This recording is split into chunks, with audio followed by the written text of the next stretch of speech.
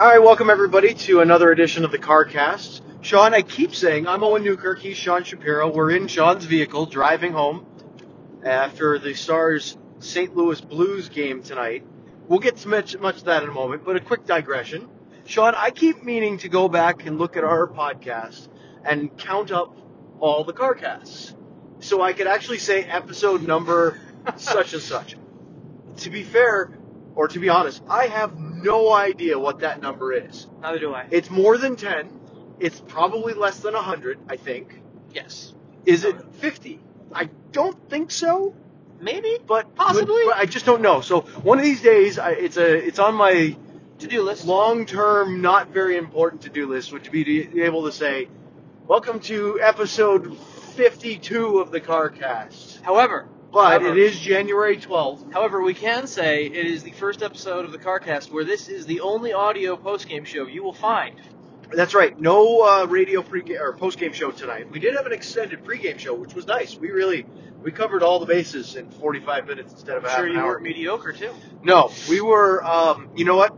I am full disclosure. I am playing hurt as a broadcaster tonight. I've been congested with this sinus, mucus pressure. It's not. I'm not playing at 100%. Mm-hmm. But I'm not going to let that I'm not going to make any excuses, and I'm going to execute. We're going to get the job done. Yes. Speaking of execution tonight, it's something that the Dallas Stars seem to lack was execution. Yes. Now, you'll hear a lot of comments about lackluster effort or just going through the motions. I think there's a difference between try and intensity. I think that even if it looks lackluster, I think that it's not for lack of try, but it might be. It can be both. It could be both. It can be both. But I think that the execution tonight was lacking, and I think that the urgency wasn't there until too late, just like the Philadelphia game. There was no effort tonight either. You don't think there was any effort? You don't think guys were trying? I didn't see much effort.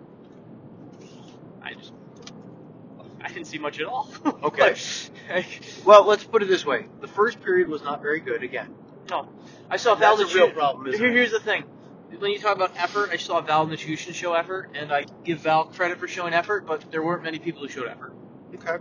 That's I don't think that's an unfair statement. Val actually created a couple of scoring chances tonight.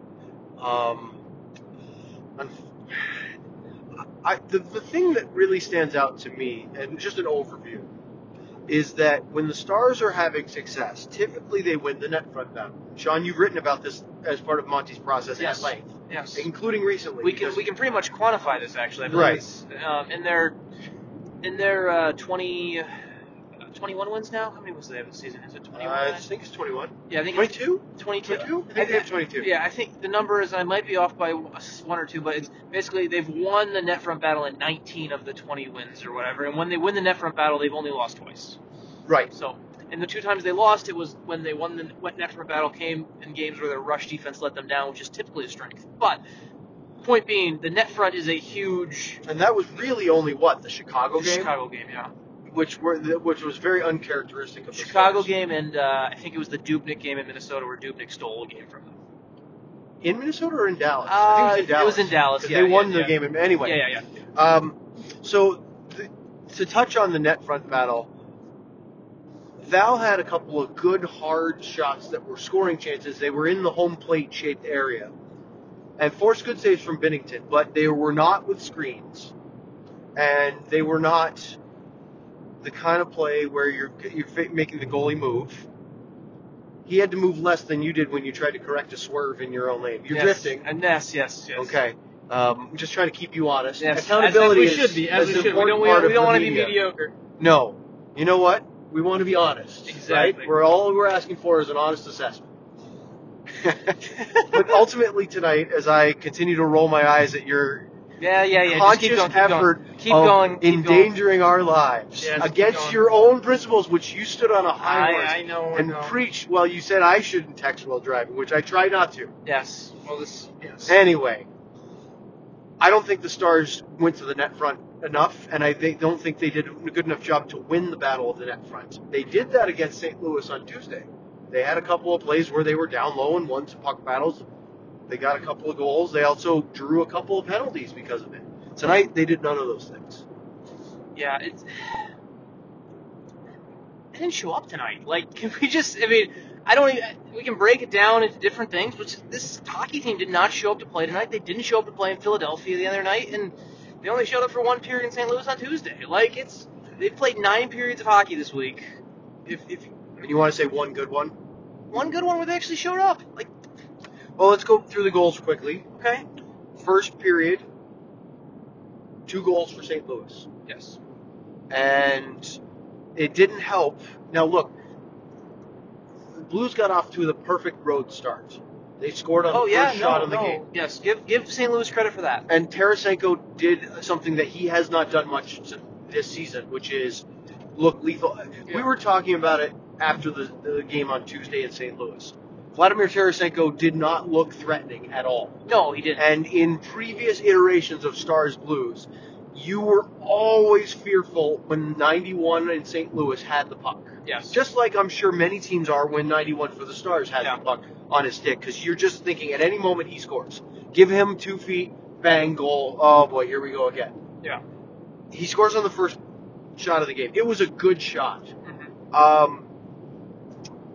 Could Miro have defended that a little bit better? He did give him, he had his stick to the outside, trying to defend against Tarasenko, trying to go wide, and he just cut back in and snapped it inside the far post. It was a great shot. My bigger issue with the first goal, actually, it wasn't the defending of it right. It wasn't the defending of it on the goal itself. It was we talked so much, and I talked to Monty about this when we were actually in Philly, about how the Stars panicked too much a bit when getting the puck out of the zone. And that's the way I looked at it, actually, was where this was a result of a panicked clearance out of the zone. Okay. And then the quick regroup by St. Louis just coming back against a panicked defense. That's kind of how I looked at it more. So now it's a scramble defense instead of a setup allowing them to come to where you want them to be, funneling them to certain areas. And you put yourself in a bad position because you failed to clear the zone effectively. Yes. Okay. Fair enough. Yeah. I mean that happens sooner. Yes. I don't really fault your goaltender on that. No, I don't. I thought that was an excellent shot. He cut back and shot through the screen of Miro. Yeah. And he picked the corner, far side. Good shot. Okay, so 1-0. The second goal, I think, was a backbreaker in this game. I think so, too. And it came on a turnover on the line that would eventually score the only Stars goal of the night. Yes. But they were trying to make Svetsa Kondra and Janmark were in the offensive zone, and they turned the puck over and got caught all 3 forwards down low. Yeah. So you have an odd man rush the other way, and St. Louis was doing this, Sean, after the first goal, which was what Ken Hitchcock used to have them do all the time. Park the bus and counterattack. Mm-hmm. And when you're on the road and you have the lead, you can do that. And a tremendous pass by Sundqvist. Well, I'll get to that. Yeah. So they counterattack. Sundqvist comes down the left side and makes a beautiful feed, cross-ice saucer, and Maroon gets the better of Esselindell and makes a great finish. Yes. Now, that is what Patrick Maroon should do. He has the skill to score goals and the size to drive the net, and he did both on that play. Correct. Again, just like Tarasenko, he has not had a good year, but he showed a flash of what is expected of a guy of his ability. Yes. 2-0, and there's your period. Yeah. And now you're in a real hole because we talked about how St. Louis might actually be a better road team than a home team right now. They just and they have the 4th best goals against average. They can't score on the road typically, but they don't give up many. They're 4th in the league coming in tonight in goals against. Yep. Well, you spot a team that's defensively stingy, a 2-goal lead on the road. That's going to lead to a tough mathematical comeback equation. Yeah, and especially when you're not really doing much. I mean, second period comes around, and I mean, yeah, Jason Spezza has a shot that hits the crossbar, but really, the Stars didn't generate that much in the second period.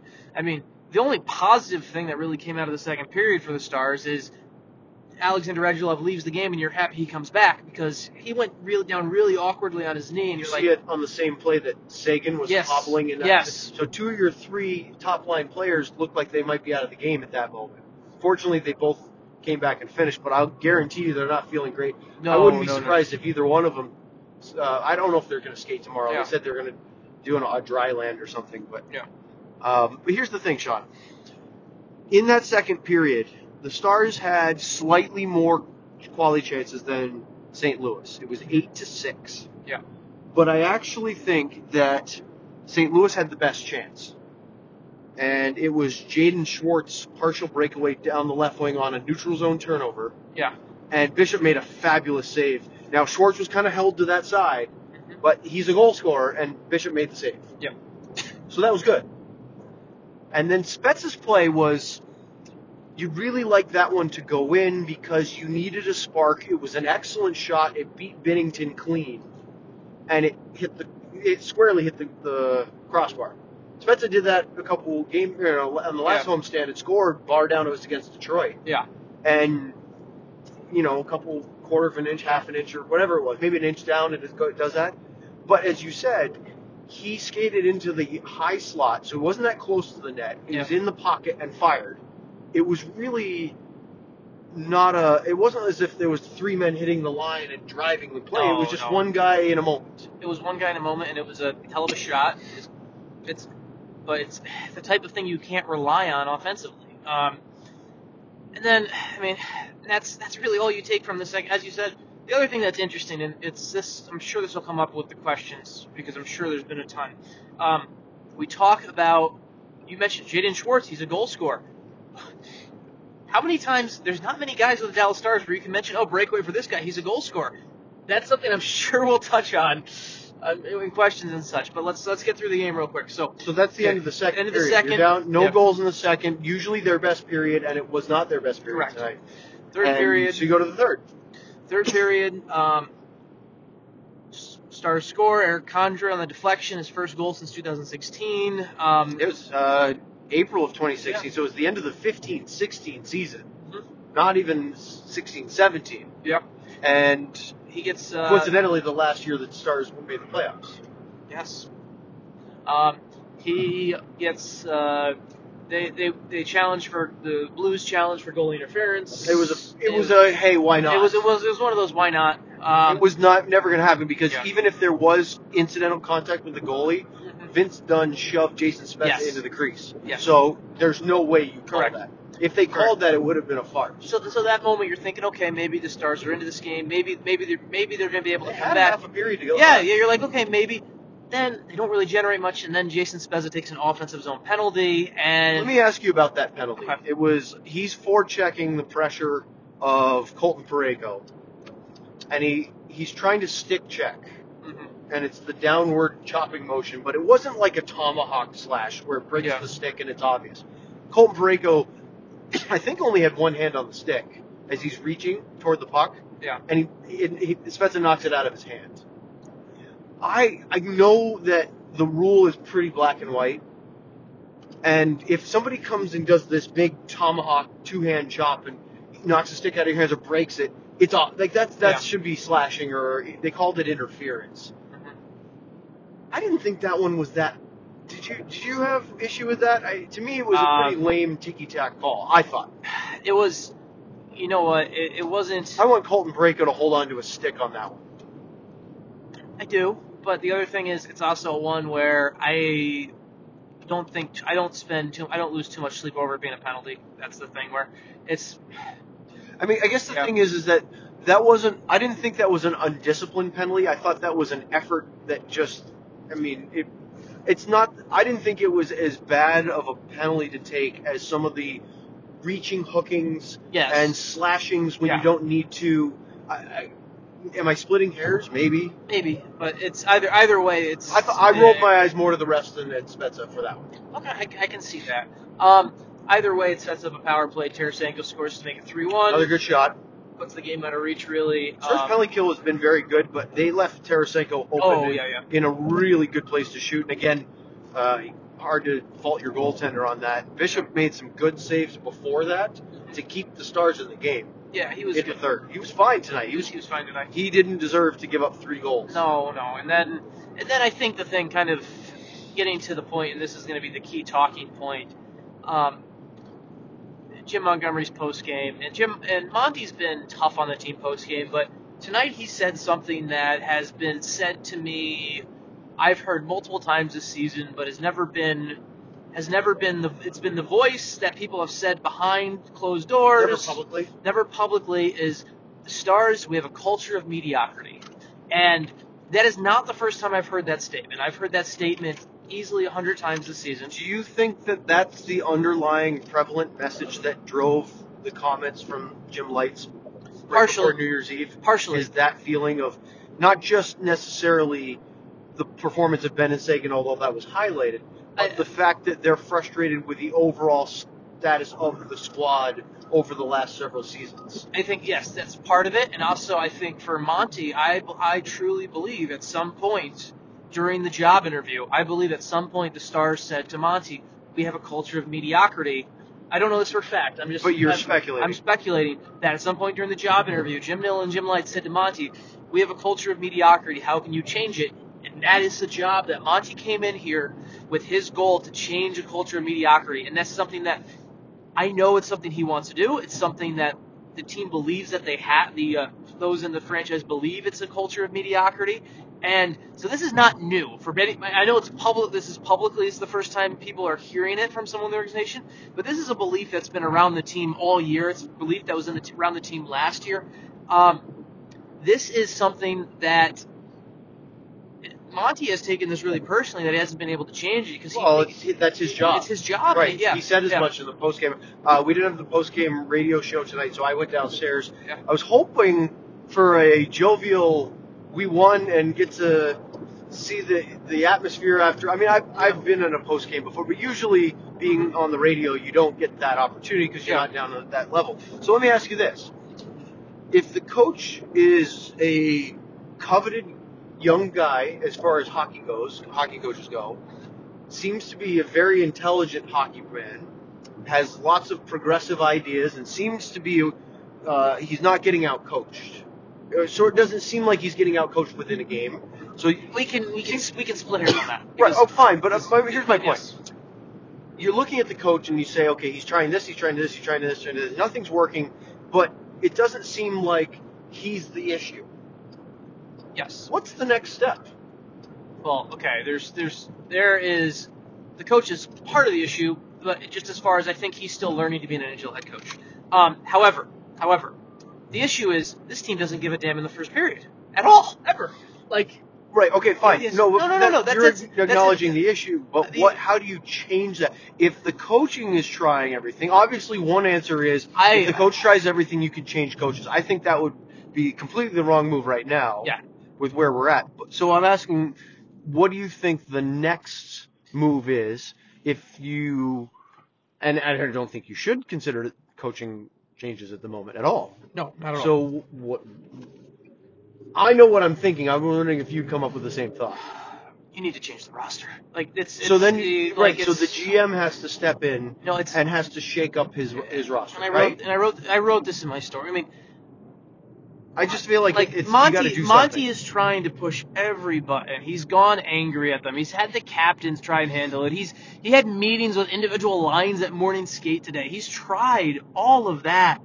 Mm-hmm. You know what? At some point, you also need management to say, okay, maybe the button's not there to be pushed. That's how I look at this team right now. Let's compare. Yeah. Pittsburgh Penguins had a pretty horrid start to the season. Mm-hmm. And it looked like, well, maybe they're just not the team they once were, and maybe this year is going to be the year that the Penguins become sort of obsolete, at least as far as this playoff push. Jim Rutherford has a history of not waiting around to change the culture. So what did he do? He shipped Carl Hagelin off and made a move with the LA Kings, and they bring in Tanner Pearson. Yep. Was he the a top 6 number 1 target? That's debatable, probably not, but he made a move to spice things up a little bit. Yeah, and it's not send a message. And as much as adding a player could help, it's also the move itself that sends a message. That's what I mean. Yes. Sometimes it's just as much as, right, obviously, when you see the comments from Jim Lights, it's pretty apparent that management isn't happy with the team. No, they're not. So Another way to do it, I'm not saying it's the only way or it's the right or wrong way. I mean, we've talked about this at length. But what Rutherford did is a pretty simple thing, isn't it? It's, excuse me for the coughing here. Mhm. Like I said, I'm powering through this. His move is a public way of saying, I don't like my team, we need to change. Yeah. And it could be as simple as like for like, which is what that was. Yeah. We're not really getting any better or worse as far as our overall talent rating, but just different. And maybe the spice it up, fresh face brings in some new life, new energy, and also puts the team on a little bit of a notice. Yeah, What do you think? and it's the type of thing where you don't want to lose your teammates. That's the thing. And we've seen when the Stars were sellers at the trade deadline a couple years back, where it's pretty glum when you're going to lose teammates. If you're put in a spot where you might be losing teammates, or you might be, And they want to be in a position to be adding teams. Yes, they don't want to be in that spot. So they need to do something. They need to make a move. And all the players, just to jump in, players that remain feel the burden of responsibility when a coach or a teammate is moved out, right? They all say, well, this is on us. When John Stevens got fired in LA, for example, or Joel Quenneville in Chicago, the players all said in the media, we didn't do well enough for him. This is on us. Yeah, and this is no disrespect to Connor Carrick or Taylor Verdun. This is not trading for a third pairing defenseman. No. This is making a trade that shakes things up. Like, that's what this is. Right. They need to make a move. They could get into the playoffs with this group, and I think they probably will. But yes. Well, let's put it this way: their overall team defense and structure has been good. Yes. So they don't give up a ton. Sorry for I got to get a cough drop out, so you're going to get some rattling noise. I'm trying to do it surreptitiously, and it didn't work so well. So their overall team defending has been good. Their goaltending has been magnificent. Yes. And their special teams play, the penalty kill's been great. The power play has been hot and cold, trending up. Yep. Although tonight was Last two games, Right, after scoring 6 straight games. Yeah. Overall, they do enough that they can be a playoff team. Yes. But as of right now, and it's the same thing the other night, Sean, when the Stars beat the Blues, Jim Montgomery wasn't happy. No. And why wasn't he happy? Because the third period was whoa. They didn't do well in the third period in Winnipeg, and obviously they didn't do well in the whole game in Philly and tonight. And his point is, we can't just be celebrating the playoffs that we have at the moment, or the playoff spot we have, because once we get to the playoffs, if we play like this, we aren't going anywhere. And so instead of celebrating mediocrity, he's trying to light the culture change early enough that says, look, all right, let's not rest on our laurels here as a playoff team at the moment. Let's make sure we can actually be someone that can contend. Because Jim Nill and many hockey people have said, if you can get into the postseason, one of the 16 teams, you can win the Stanley Cup. Obviously, that's overly simplistic, but he's right. Any team is capable of knocking off another team and then going on a run. But there are certain pieces and elements of your game you have to be able to do that, and I don't think the Stars are there at the moment. They aren't. They just aren't. Yeah. So, okay, lightning round? Let's do it. All right. So I'm in better position now to perform with a cough drop. So let's get to the lightning round. Lots of mentions and questions, and try not to go cross-eyed here. They're not very happy, Sean. That's the first and foremost of it. And you know what? That's fair.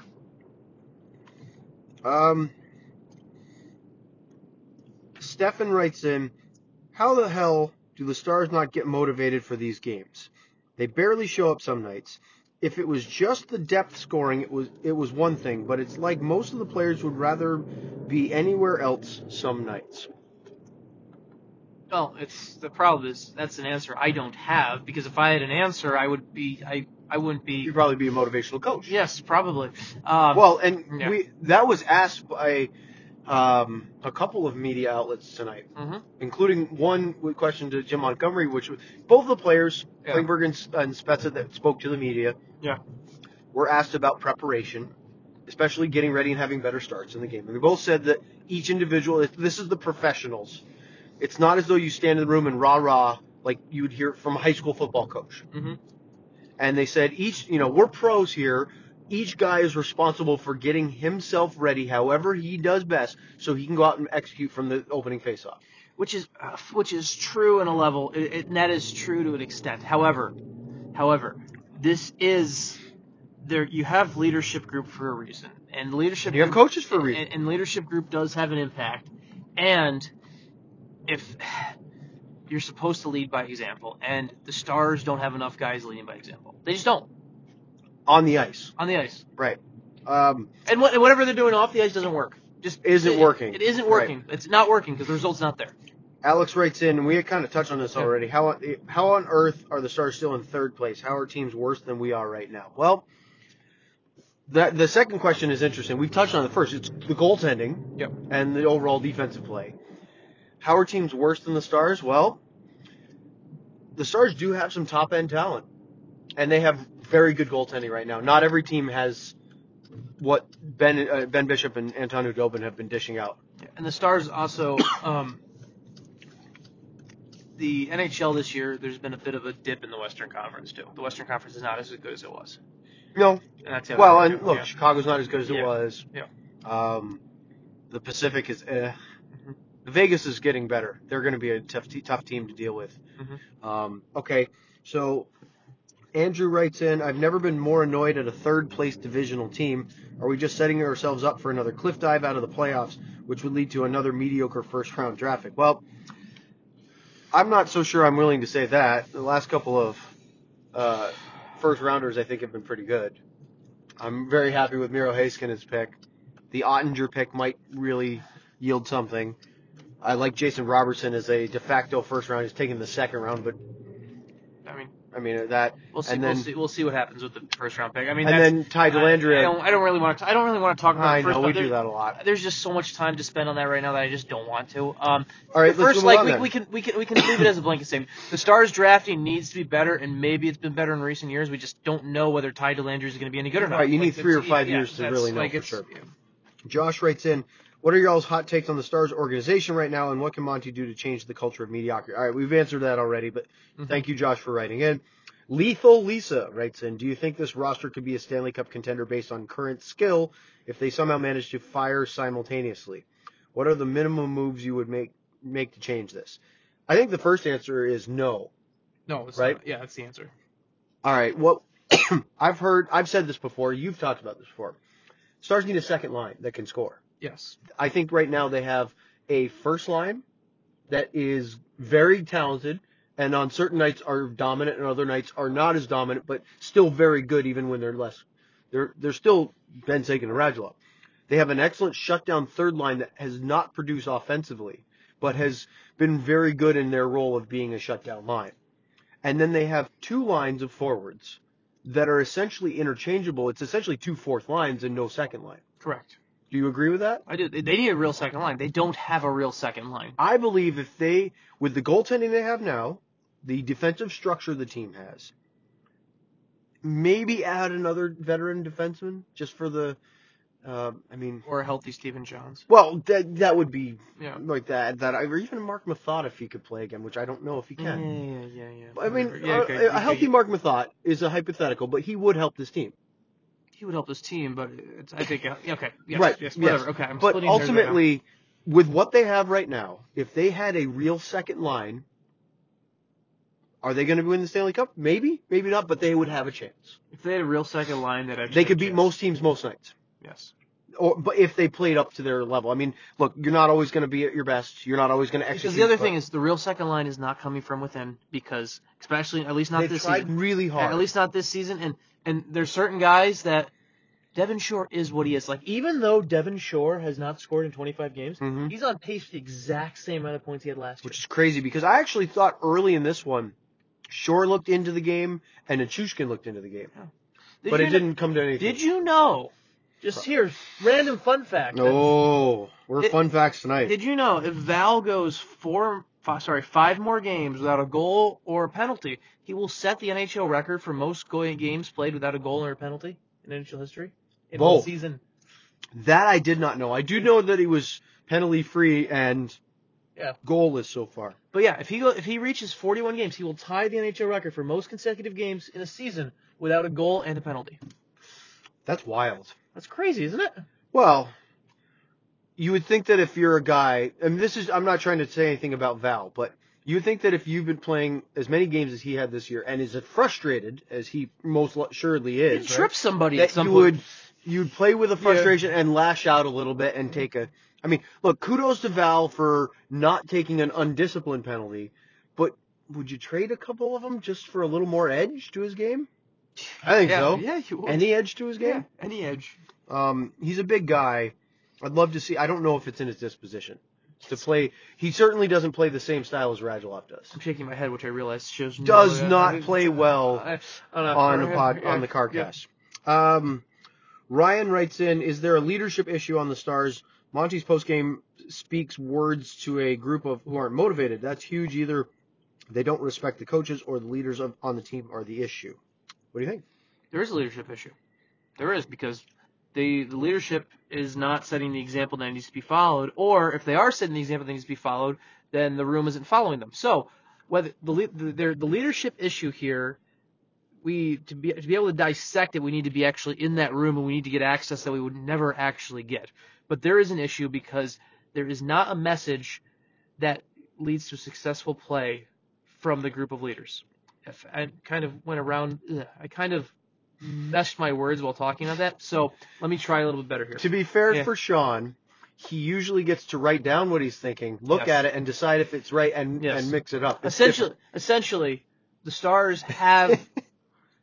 don't have a leadership group that is delivering right now. And maybe it's there. Maybe they can fix things right now, and maybe they can do that. Maybe that's all that needs to change. Maybe the leadership from the group needs to have a closed-door meeting, and that'll do something. Whatever it is, there's a leadership issue, because when the Stars were great, when the Stars were good, and it wasn't just his play, they would also follow Jamie Benn in other ways too. Jamie Benn physical, angry. Yes. Jamie Benn could not be scoring that night. Jamie Benn could not be doing other things that night, and that he would still make his teammates better. That doesn't happen. And so that's what the Stars don't have. And whether that's something that they can get back or it's something that's gone forever, I don't know. Hopefully it's something they can get back. But yes, there is a leadership issue. Basically, all the other questions are about: do you see a trade? There's a shakeup. What's the issue? Is the GM the problem? I mean, there are all these other questions. So I'm gonna pose this to you.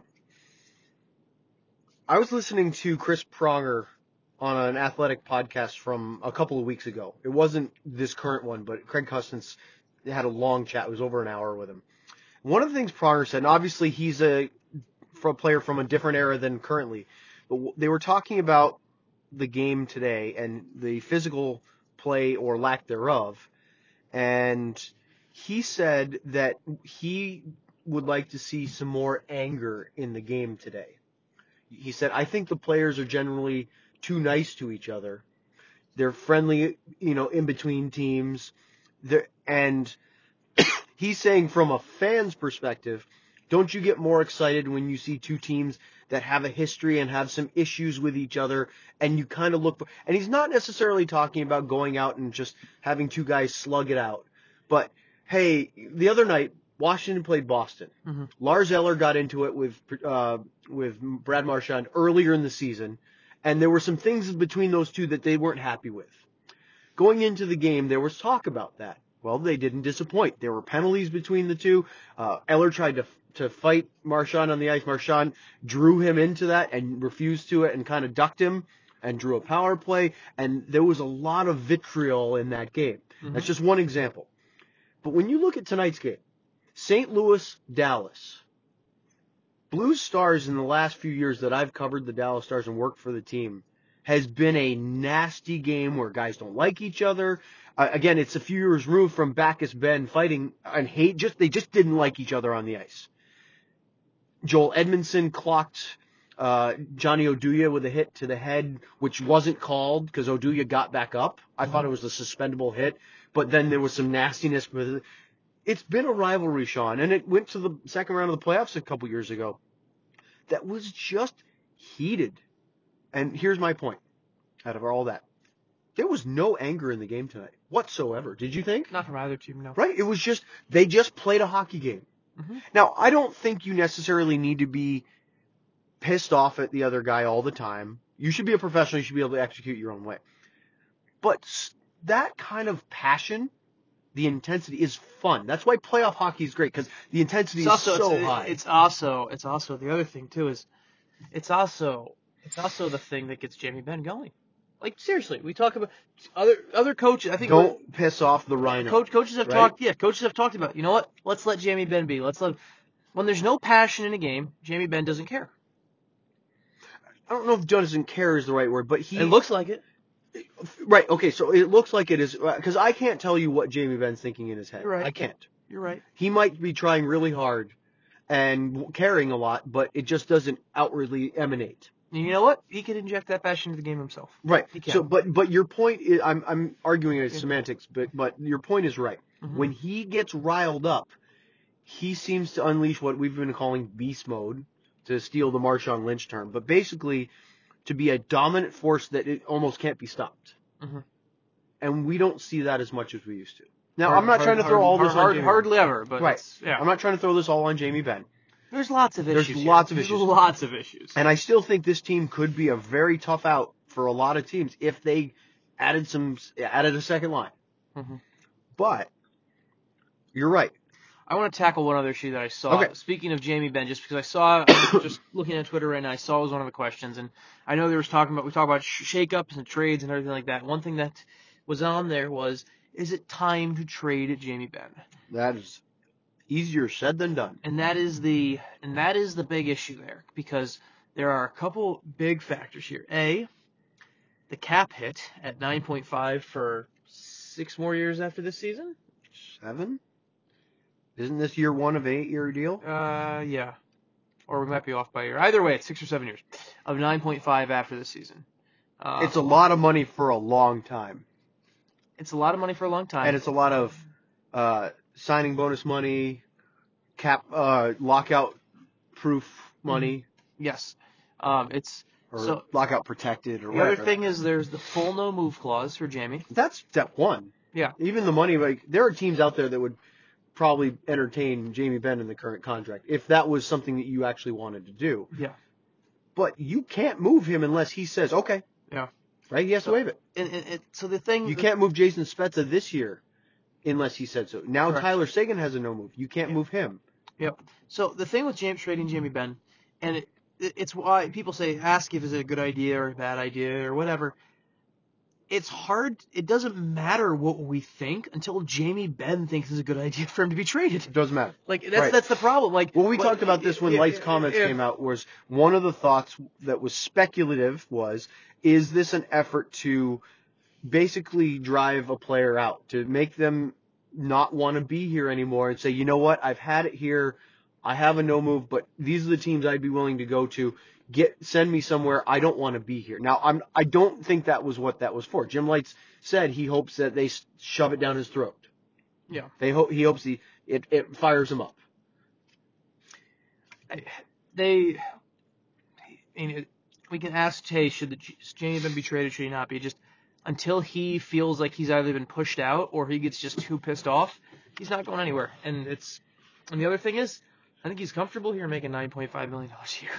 He should. Yeah. It's a nice place to play. And look, there's more to it than that. And I'm not saying that you should or shouldn't. We're just simply talking about some people that have brought up the subject, right? I'm not championing that he should be traded, and I'm just not I'm taking Switzerland right now, Sean. Yes. There are other players on this roster that are here because of Jamie Benn, right? Tyler Seguin signed a contract extension because he likes being in Dallas. He wants to win with this team, and he likes playing with Jamie Benn. Yeah. Right? Well, Alexander Radulov signed as a free agent because of Jamie Benn and Tyler Seguin and the thought that they could win. And one of the reasons that, and to give more credit to So there'll be other players affected than just... But one of the reasons the Stars got the meeting with John Tavares is because Tavares entertained the idea of playing with Benn. And Seguin. Yes. Yeah. Hey, Benn, Seguin, Radulov, Klingberg, Bishop. I like where you're going with this. Right. You don't even get on that short list if you don't have those guys. Yeah. The question is, And it's not just on Ben, but Ben obviously is one of the leaders. He's obviously the captain. He makes the most money this year. Fourth most in the NHL. Right. The question is, can he find the gear that you need him more consistently? Do you have to motivate him to do it? Can you still motivate him? Are these? I don't know the answer to that. I think he's trying hard. I think he cares. So here's the thing that's interesting. Just like, but does he have to be angry? But okay, here's the thing that's both interesting and. So on Monday, I'm in St. Louis, and the Stars have an optional practice on Monday in St. Louis. It was after the Winnipeg loss on Sunday. And there's only like 5 or 6 guys at the rink. Couple guys were healthy scratches. That again, Winnipeg. Ben Bishop was there. Who didn't play? No, he played. Yeah, but he was no. Yeah, he was there. Bishop was there. Working with Jeff Reese. Both goalies were there.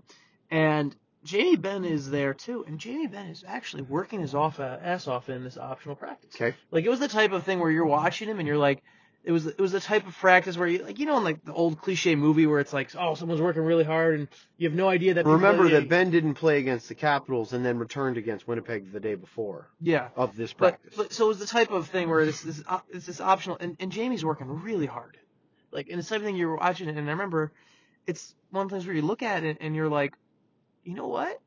He's going to have a good game tomorrow night against St. Louis. Like, it was one of those things where you're like, you know what? He's working his ass off. He's got this message. You felt like there was a real motivational flow going. And he wasn't there. Like, then they play St. Louis the next night, and you're like, okay, where'd it go? Yeah. Like it's the thing where it's, you know what? He tries hard. He works hard off the ice. It's just not there. Like, look, here's the thing. We are not professional hockey players. No. But we both play. And so there are some parallels, albeit very weak ones, because we're not playing at that same level. We're not playing for money.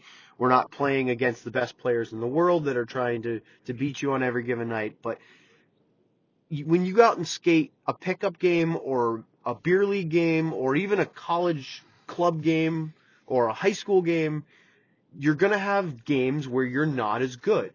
Mm-hmm. And you try just as hard and things don't just go your way. There are shifts in it. From one shift to the next, you'll go out there and things will click and you'll have a great shift and you'll hem the other team into the zone. I did this at the Sevi Neuter yesterday. This is how far down this. It was a big day, huh? It was a big day. Right, but here's the thing. There are a wide range of skill levels at this. And one shift, we have dominate. We're all over the zone. We're getting scoring chances. We're cycling. We're hemming the other team in. The very next shift, trying just as hard, stuck in her own zone, couldn't get anything right, couldn't make a pass, couldn't clear the puck out. Bell goes off for the shift change, and you go, that was awful. That happens. It happens from game to game. It can happen from period to period or shift to shift. Now, again, not at all trying to compare myself to a professional, let alone an NHLer, the top level of professional hockey. But you can try as hard as you can and things can not go your way. You'd like to think the longer you do the right things and you try your effort, it'll all even out in the end and you'll trend better than not when you're doing the right things, right? Is that a fair analogy? It is. You don't like me and I bring up beer. No, that's not what I see your point, but the other thing is, for a player of Jamie's talent and for what he is supposed to be, it shouldn't happen as often as it does.